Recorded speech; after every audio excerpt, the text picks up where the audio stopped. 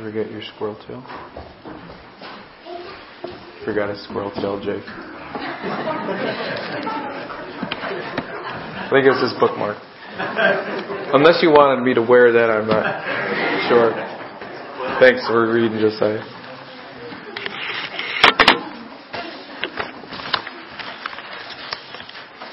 Over a 5-year period, photographer Zed Nelson visited 17 countries and documented the global craze for beauty.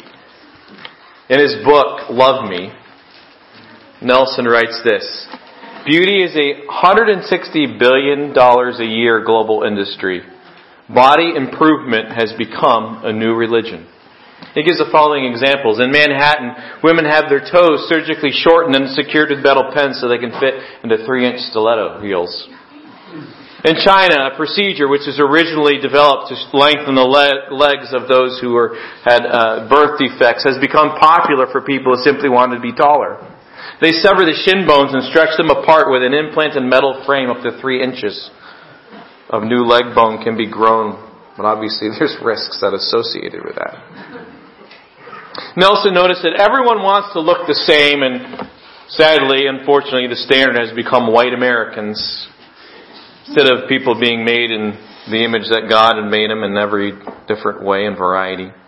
He saw skin lightening products in Africa and surgical procedures to westernize eyes in Asia. Women in Iran proudly walk the streets with bandaged noses, expect to be the new owners of American-style noses. In South America, women have operations that make them look like the Barbie doll ideal. And blonde-haired models appear in the covers of most magazines. Anorexia is on the increase in Japan and in China. Beauty pageants are now held all across the country, whereas before in that culture were considered profane. Zed Nelson was amazed at how common cosmetic surgery has become all around the globe, and not just in Hollywood, because banks all over the States offer loans for plastic surgery. American families with annual incomes under $25,000 account for 30% of all cosmetic surgery patients. Nelson's assessment of this is that our never-ending pursuit of youth is the primary cause behind this global quest for bodily perfection.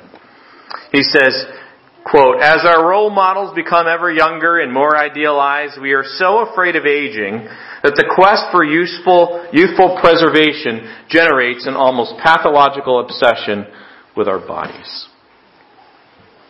I think ultimately behind that is the fear of death.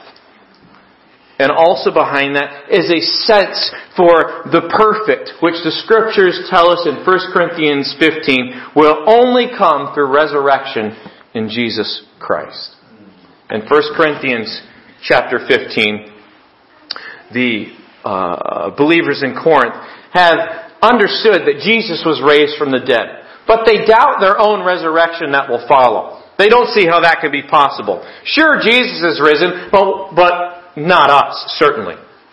And in 1 Corinthians 15, as Josiah just read in verse 35, some man will say, "How are the dead raised up?" Or, "How is this possible?"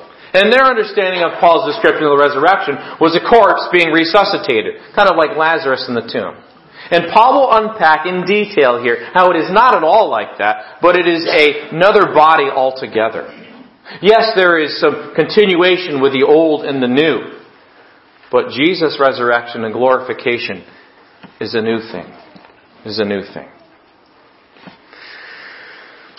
Paul will first of all understand and make clear that to deny the resurrection means denying any connection between the present and the future. And so he's going to make that clear to us. And secondly, even more importantly and obviously, the reality of the resurrection of Jesus Christ absolutely dominates his thinking in this topic at every turn. We can't get away from that. Paul is convinced that Christ's resurrection was not simply the resuscitation of a corpse, but the transformation of his physical body into what Paul says in Philippians 3:21, a glorified body. And so the debate over this passage is what will our resurrected bodies look like and how does that all happen? Paul doesn't go into all the details into that. But he does tell us that as Christ was and is, so we shall be. Now, if we're going to do justice to this passage, we would want to go from verse 35 to 58, because it's one continuous thought, as you can see in verse 50. Now I say, brethren, that flesh and blood cannot inherit the kingdom of God, neither does corruption inherit incorruption. So he's building to that. But for sake of time, we're going to focus on verses 35 through 49, and then pick up on that in 2 weeks after Don speaks next Sunday here.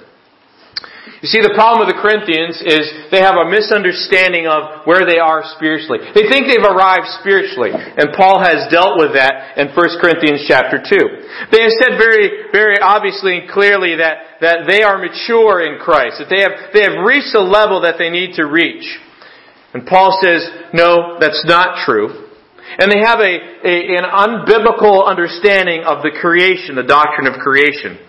And Paul wants them to understand that according to Scripture, God created the material order and He pronounced it good.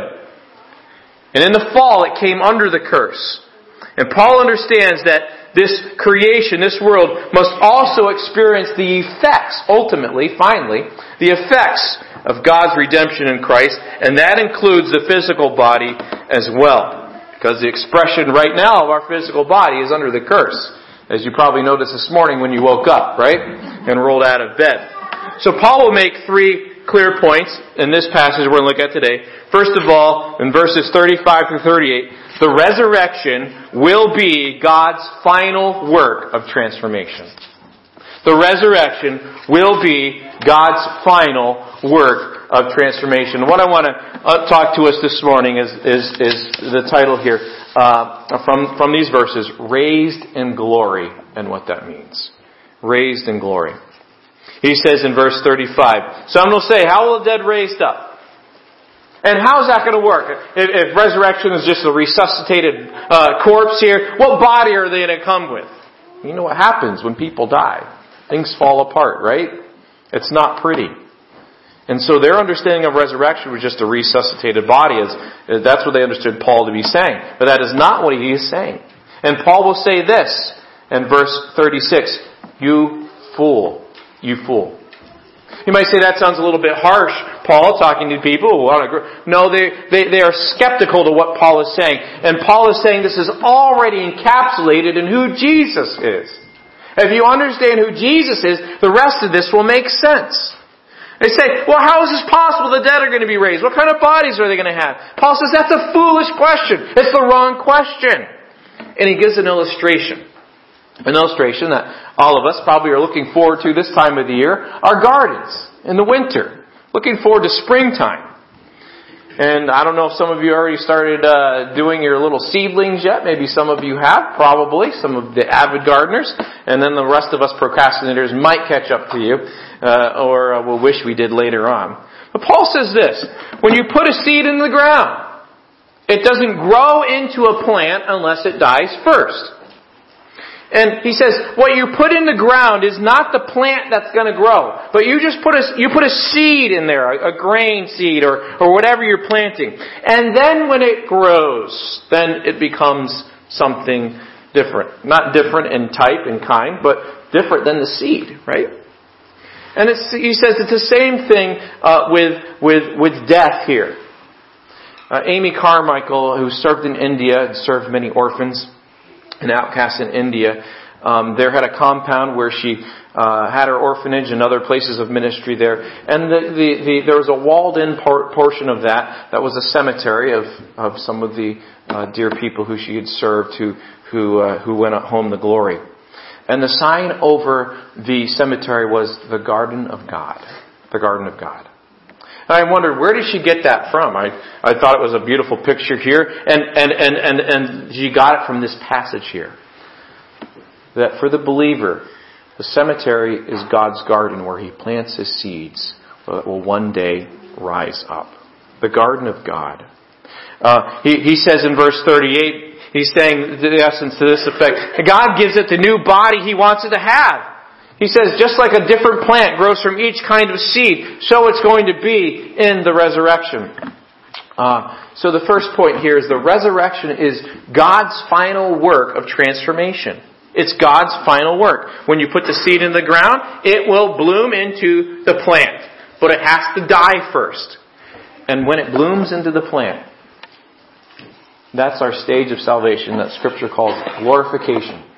Becoming fully like, there's no more improvements that need to be done.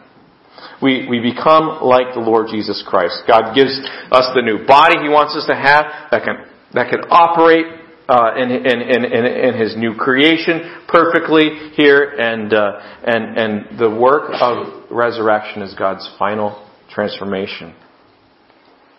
When we lived in Oregon, there was a place, a town called Woodburn. And in Woodburn, they had a tulip festival every year. It was a beautiful place. It was kind of one of the plains, one of the valleys here where they grew a lot of things. And then in the background was Mount Hood, which is a snow-capped mountain all year round. Supposedly an extinct volcano, though it's been rumbling lately.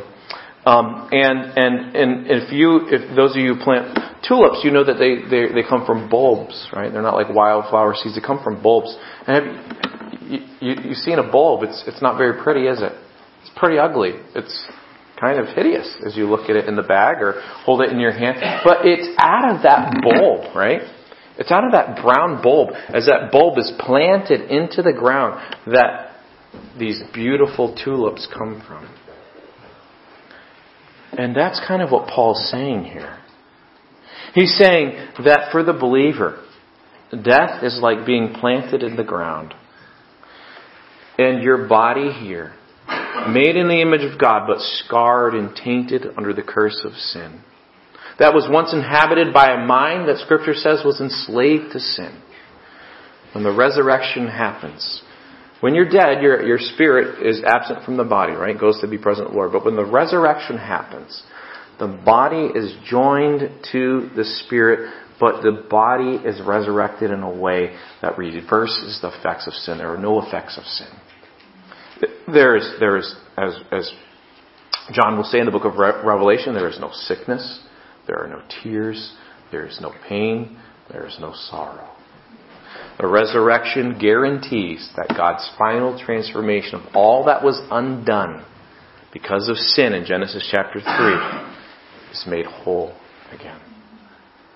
So this first paragraph here of verses 35 through 38 introduces this idea of a seed that's sown. It looks like one thing, and then that seed comes up looking like something very different. And Paul doesn't mean that when you bury a body in the ground, a new one grows up. That's not what he's saying here. The point he's making is that we understand this idea of transformation. There's something that's connected with the old, yes. But yet it was without the effects of sin. And in that sense, it is different. And he emphasizes here that this is through the work of God. Look what he says in verse 37. And they which sow, you sow not the body that shall be, but bore grain, it may chance of wheat or of some other grain. Verse 38. But God gives it a body, as it has pleased Him to every seed its own body. God gives it a body. That's the first thing to understand here, is that this resurrection is the work of God, the Creator, again. And it involves transformation, not merely resuscitating. It's transformation. And that seed, though it was a while underground, emerges here in its fruition. It also tells us this, that God's purposes are not thwarted even by death. You might say, yeah, I know that. Well, do you understand how evil and how powerful death is? The fact that I do not look like I did 10 years ago is the effects of death on me, on my physical appearance. The fact that I forget things more and more is the effects of death on me. The fact that the new car that I bought and pulled off the car lot is seeing signs of rust is the effects of death. All on the physical side, but it's deeper than that, isn't it? Because the fact that I want me to be honored and not you, and me to be treated special but not you, is the effects of death as well. The effects of selfishness and pride is all part of the first Adam, the Adam that's under the curse. But notice, Paul makes it very clear that if there is a resurrection, then death is defeated. Not only physical death, as we're talking here, and specifically in context here, about our bodies here, the resurrection, but joined with that is the defeat of the curse of sin. And God's purposes are not thwarted by death. What is sown in death is brought forth into life. And it will be with a believer that we will rise again. And death is simply planting our seeds into the ground for our spirits to be present with the Lord, to wait for that day of resurrection when our bodies will be joined in transformation. The second thing we need to see here is that this resurrection will be a new Genesis. A new Genesis. Look in verses 39 through 41. Paul is drawing on the doctrine of creation in the book of Genesis that Moses writes for us in Genesis 1 and 2. And he says this in verse 39. All flesh is not the same flesh. But there is one kind of flesh of men, another flesh of beasts, another of fishes, and another of birds. There are also celestial or heavenly bodies and bodies terrestrial. There is the bodies in the sky, and then there are things that live on the ground, right? But the glory of the celestial is one, and the glory of the terrestrial is another. There is one glory of the sun, and there is one glory of the moon, and another glory of the stars, for one star differs from another star in glory. And then he says this in verse 42. So also is the resurrection of the dead. It is sown in corruption, it is raised in incorruption. Paul's making the point here that, there's different kinds of flesh. There's one kind for humans, another for animals, another for birds, another for fish. There's bodies in the heaven, there's bodies in the earth. And the glory of the heavenly bodies is different from what sets apart the earthly bodies. The sun and the moon and stars have their own kind here. And what he's saying is this. All the way from the fish in the sea, the stars in the sky, we're used to seeing different types of physical things, aren't we? And when he's talking about glory, he's talking about honor. Okay? And he's saying that God's made all kinds of different things physically, each with its own properties in creation. And he's echoing Genesis chapter 1, where God creates the sun, moon, and the stars. And then the trees and plants, they have their seeds within them. And the theme under this whole thing is that the resurrection is preparation for a new creation. A new creation. See, there will be one day, Revelation tells us, when the city of God comes down to meet the new heavens and the new earth. It descends like a bride from heaven to the earth here. And God will complete the project that He began at the beginning. And your resurrection is a crucial part of that process of how He will do it. He will undo the effects of human rebellion, especially death. He will remove the great enemy that has dragged God's beautiful world into decay and dissolution and rebellion against God. And He is moving Genesis, the creation of human beings in God's own image in Genesis chapter 1, 26 through 28. And with Jesus' resurrection, as Jesus is the one who is the second Adam, so we will follow. The very thing we were made for in the first place. Here, life with God, without sin, walking in fellowship with God, will be fully realized. And yes, in our salvation, we are given eternal life at the day we were born again.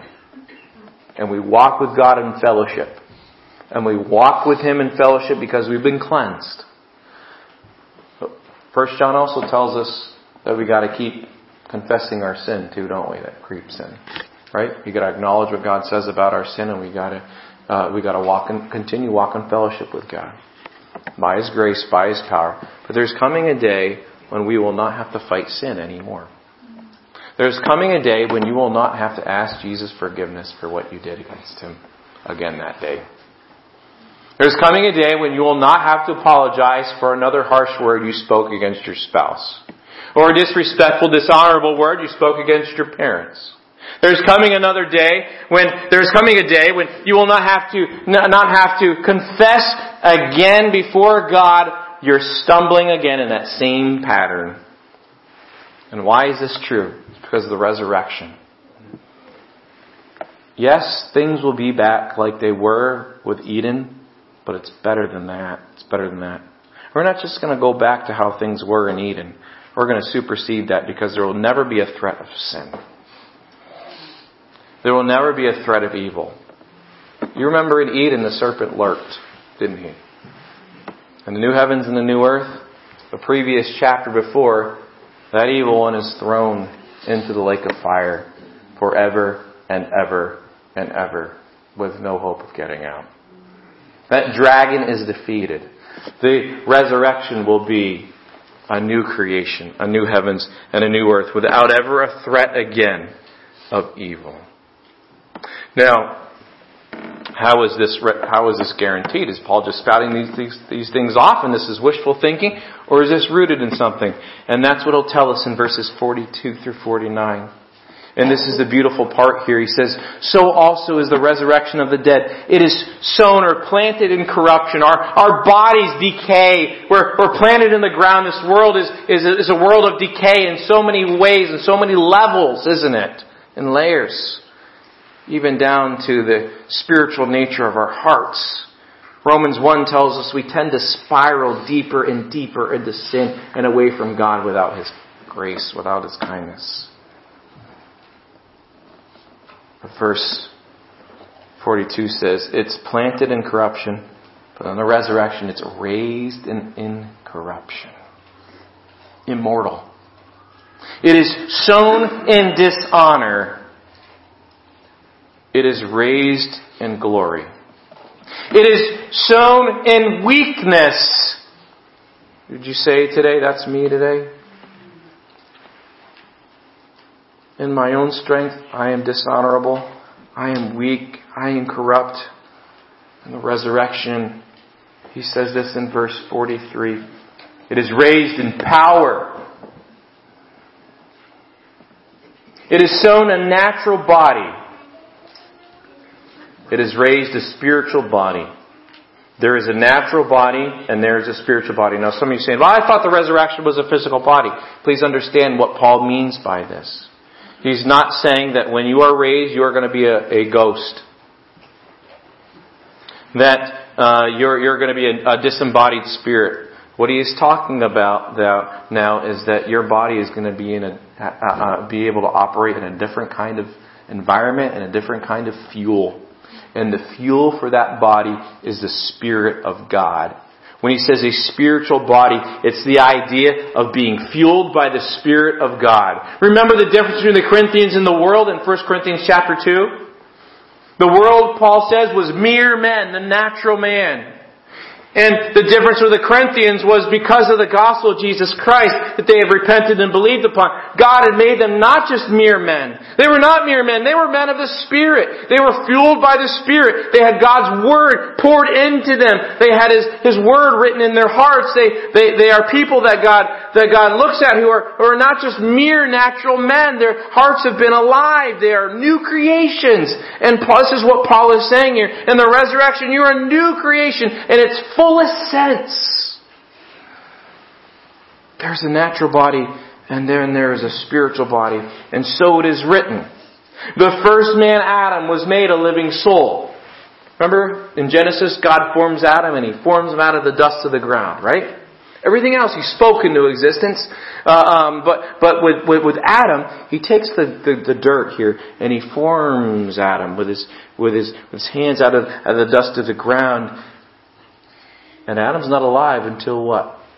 He breathes the breath of life in Adam. And Moses says in Genesis that Adam became a living soul. Now what does Paul want us to understand? Adam had life from an outside source, God. God made him and God breathed life into him. Okay? Well, look what he's saying here in verse 45 at the end. The second Adam, Jesus, was made a living spirit. Now, you'll notice there that the words "was made," if you're using the King James translation, are in italics. This means they were added by the translators to kind of give the idea of what Paul is saying here. But literally it says, the last Adam, a living spirit. So it does not say the last Adam, Jesus Christ, was made a living spirit. It says the last Adam was a living spirit, is a living spirit. The first Adam was made by God, formed by God, powerless. The second Adam, Jesus Christ, is the source of life. He is the source of spirit. He is a living spirit. And it's a contrast here rather than a comparison. And you say, well, what's that mean? Well, what he's saying here is that Jesus is not one who laid passively in the grave. Jesus said, I have power to raise my life up of itself. Jesus is the one who gives life. And the one who breathed life into the first Adam in the beginning is the one who breathes spiritual life into us today. This Adam was made a living spirit. He's a source of life.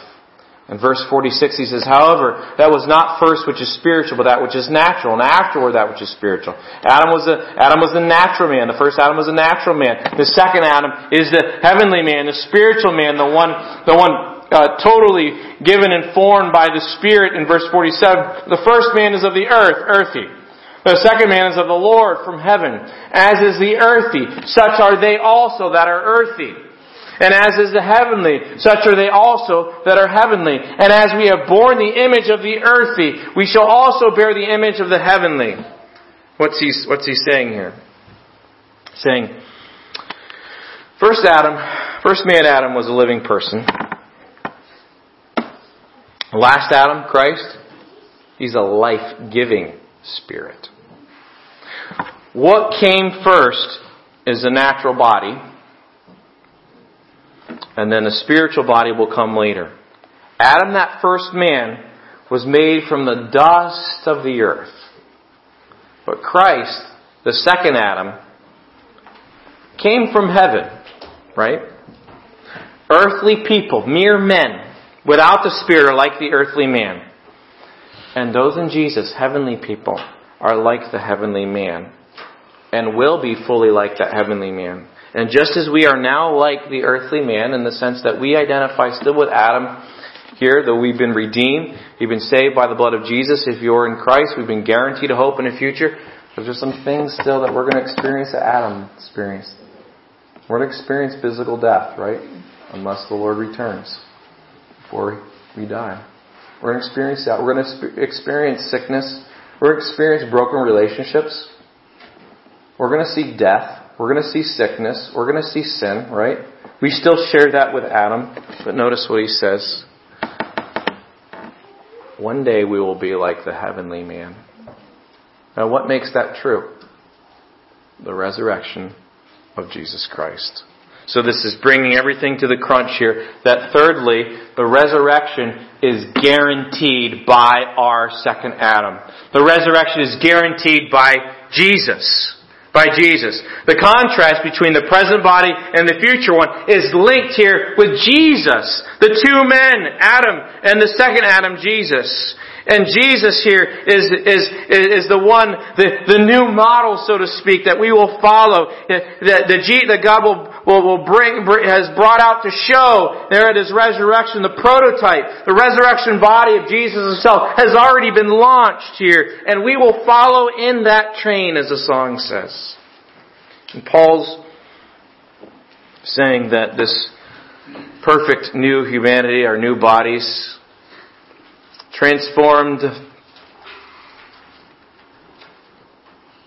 will experience a renewed, deathless, glorified body as did Jesus. So Jesus is the guarantee here through the resurrection. But it's deeper than that. It's deeper than that too. Because the body that will be given in the resurrection, just as the Spirit was the one who brought Jesus from the dead, Ephesians 1 tells us, the body that we will be given in the resurrection will be powered by God's own Spirit. Perfectly. This is what Paul says in Romans chapter 8, verse 10 and 11.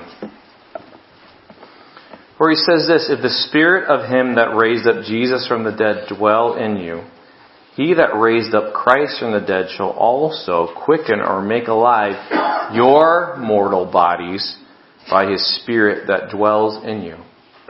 So, brothers and sisters, when you were saved, God put His very own Spirit inside of you. His very own person to dwell inside of you. Which Paul unpacks the rest of Romans 8, tells us it gives us the ability to say no to sin and mortify our flesh and live in the righteousness. But also is the very thing, the Spirit of God is the very thing that will be the one who takes this body that's planted. On that day when we grow weak, we grow frail, and we take that path to the grave, the Holy Spirit will be the one who takes this life, this body here, and will resurrect it in the day of resurrection. Empower it. The Spirit of Jesus Messiah dwells within you right now, and that same Spirit who has made you not a mere man, not a natural man here, will give life to your mortal bodies in that day as well through the Spirit who lives inside of you. And the fullness of what that looks like is what Paul says in Romans 8:29, for whom He did foreknow, He also did predestinate, to be conformed to the image of His Son, that He might be the firstborn among many brethren. Paul will say this, moreover, whom He did predestinate, them He also called, and whom He called, them He also justified, and whom He justified, them He also glorified. That's the power of resurrection when it reaches the climax, when it reaches the end. Paul will say this in 2 Corinthians 3, 7 through 18. He'll talk about the inner man as it's being, or talk about the ministry of Moses here and the law written on stone tablets, and he'll talk about the new covenant ministry of the Spirit, and he'll say we are changed into His image, day by day, degree by degree, progressive sanctification. Okay, that's growth in Christ. But there's coming a day when we'll be fully changed, and that's what the resurrection guarantees. Paul will, in the next chapter, 2 Corinthians 4, 16 through chapter 5, 11, he will talk about our tents, our bodies, these tents here. That are temporary, will one day be turned into something that is permanent and transformed. He talks about how in this world here right now, the inward part of us can grow newer and fresher each day. And the outward part of us is corrupting each day. But he makes the point that in the resurrection, the inward will have arrived and the transformed body will match up with that. In Philippians chapter 3 and verse 21, Paul says it this way.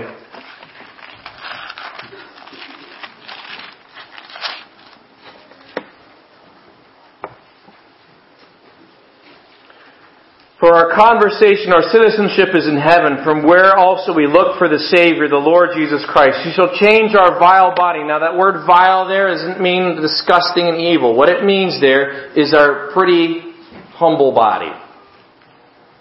Who shall change our vile body, that it may be fashioned like to His glorious body, according to the working whereby He is able even to subdue all things to Himself. So Paul's saying there will be a day here when Jesus will transform us at His appearing here.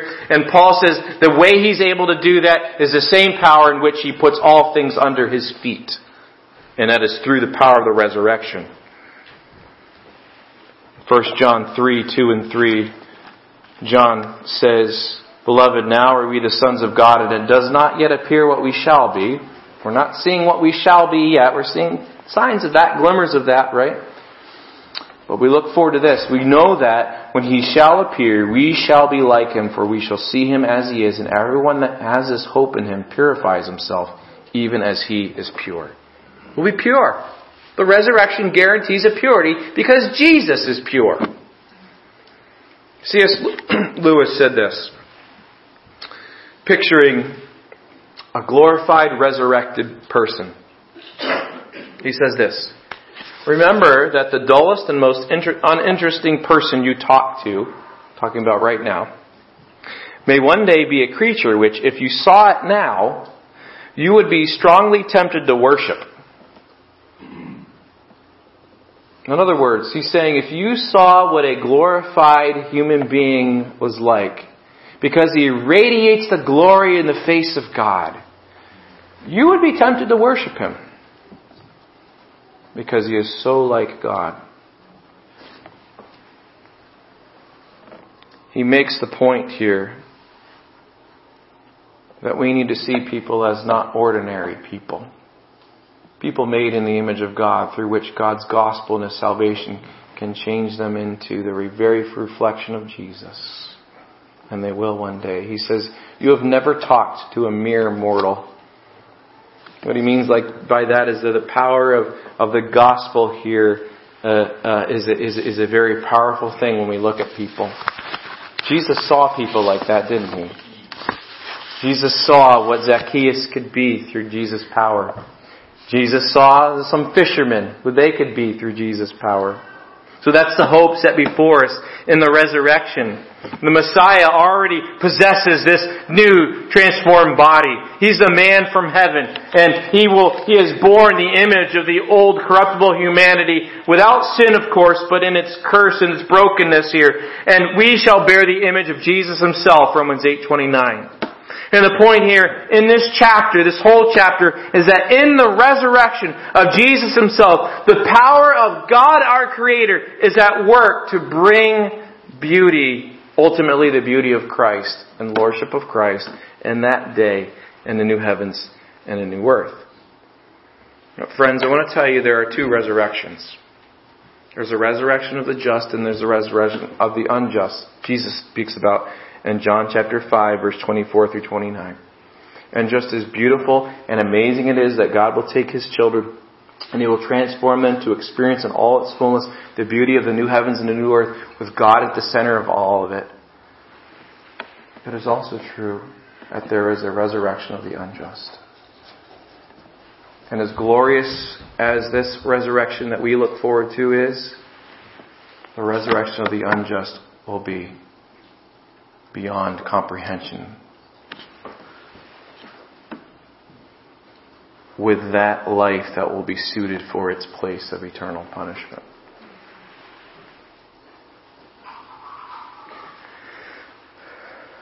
Jesus said this to a very religious person. He says, this is the testimony.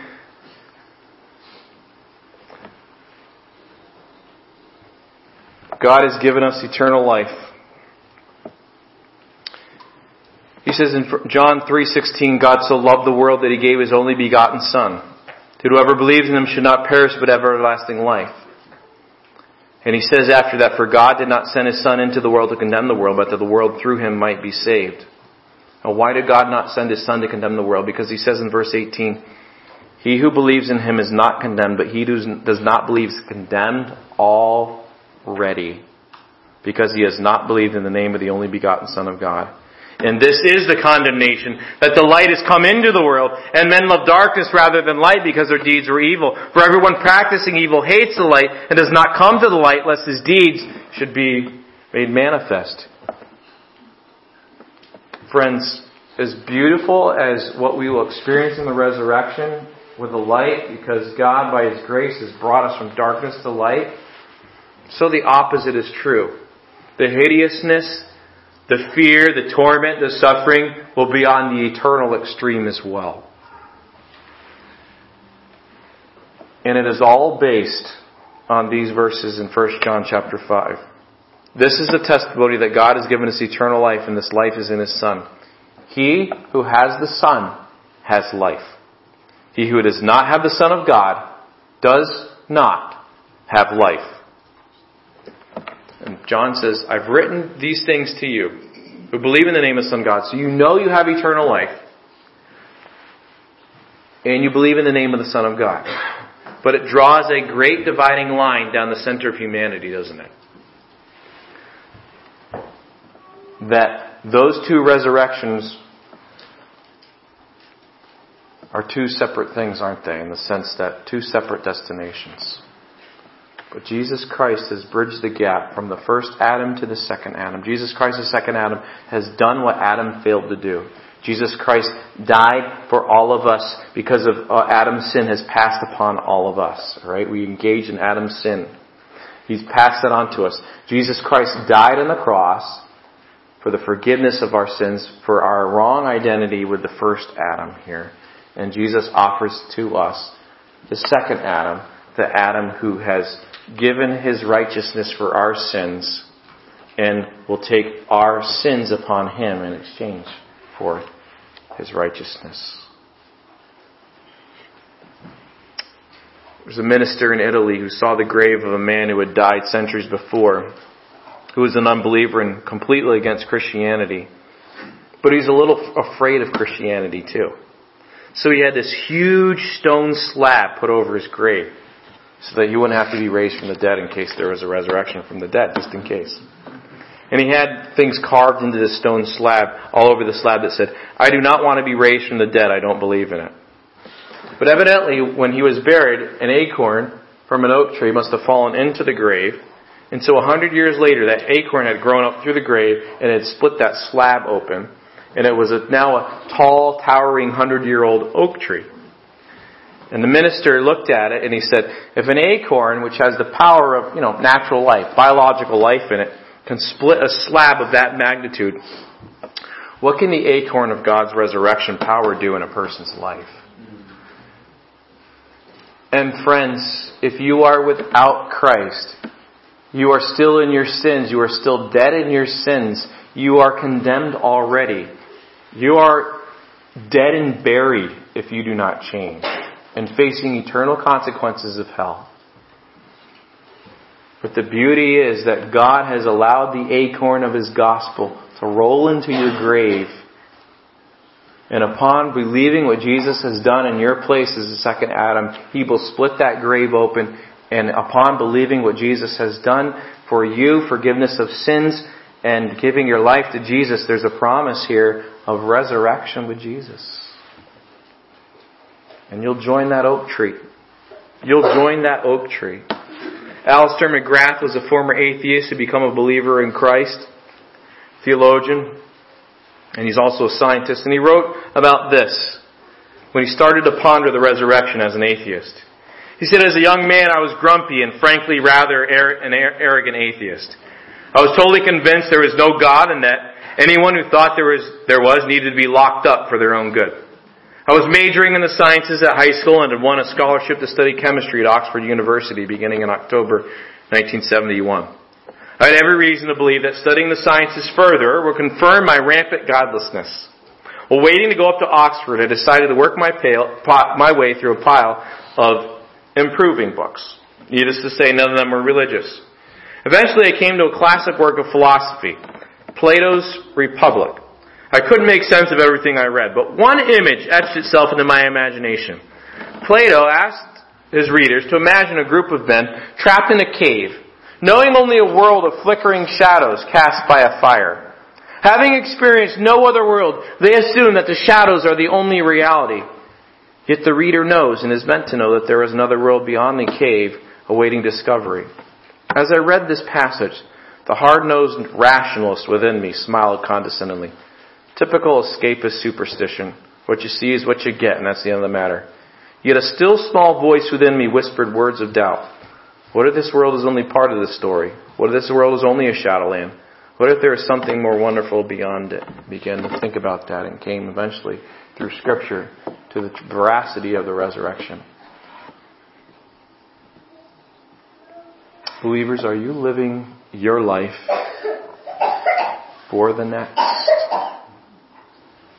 Are your eyes set on the resurrection? Is that changing your today? Is that changing your right now? Or are you still tormented and hounded by a fear of death? Believers in Christ, we are planted into the ground. And just as the Adam bore the image, we are bearing the image of Adam. Because we are joined to Jesus, we will bear the image of the heavenly man and rise with him. Unbeliever, those of you who do not love God, know God, have trusted in Jesus Christ, His Son alone for your salvation, what will it take? Right now you're living in a world of flickering shadows cast by a fire, and you think those shadows are the only reality. But friends, the gospel of Jesus Christ declares that it is not the only reality. There is an ultimate reality, and it is the Word of God, and it is a God who has revealed Himself to all humanity in the person of Jesus Christ, who left the glories of heaven to come down to a broken, fractured, and sinful world, to live perfectly in all of its brokenness, to experience suffering at the hands of others, though an innocent man, and to bear the weight of sin on His shoulders on the cross, and to rise victorious, accepted by His Father for His sacrifice.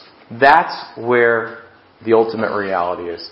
That's where hope is. And that's why Paul in 1 Corinthians 15, verses 35 through 49, can tell us that we are raised in glory.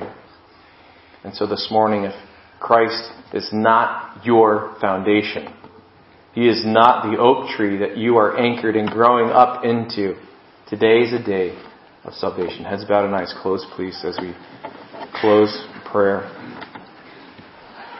I wonder this morning if there is someone here who would say, I am not joined with the second Adam.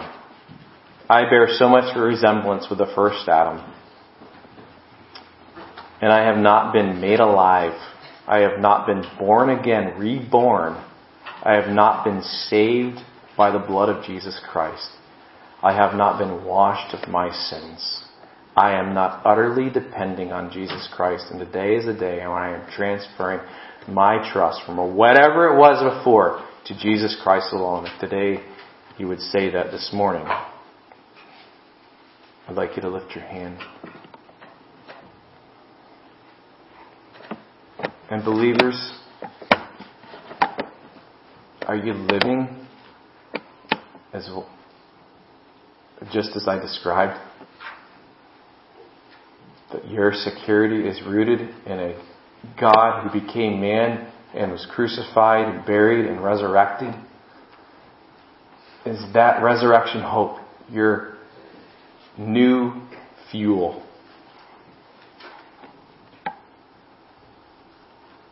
Are the ways that you treat others, the ways that you treat God's Word, the ways you treat your relationship with this one, reflective of living hope, as we sang today? If the Holy Spirit is bringing things to your heart that you need to repent of, please do so right now at your seat. Life with God is a foretaste, right now, of the glory divine. Lord, thank you for all you teach us through your word. Thank you for your grace. Lord, we can't walk worthy of this calling that you've called us to without your power. We can't do it in our own strength. And Lord, we need that same Spirit who will one day raise us from the dead to raise us from sin, to raise us from our turning away from you, and help us to live in that day by day. And in faith and repentance, continually walk in your grace. In Jesus' name we pray. Amen. Prayer dismissed. I see deacons quickly, please.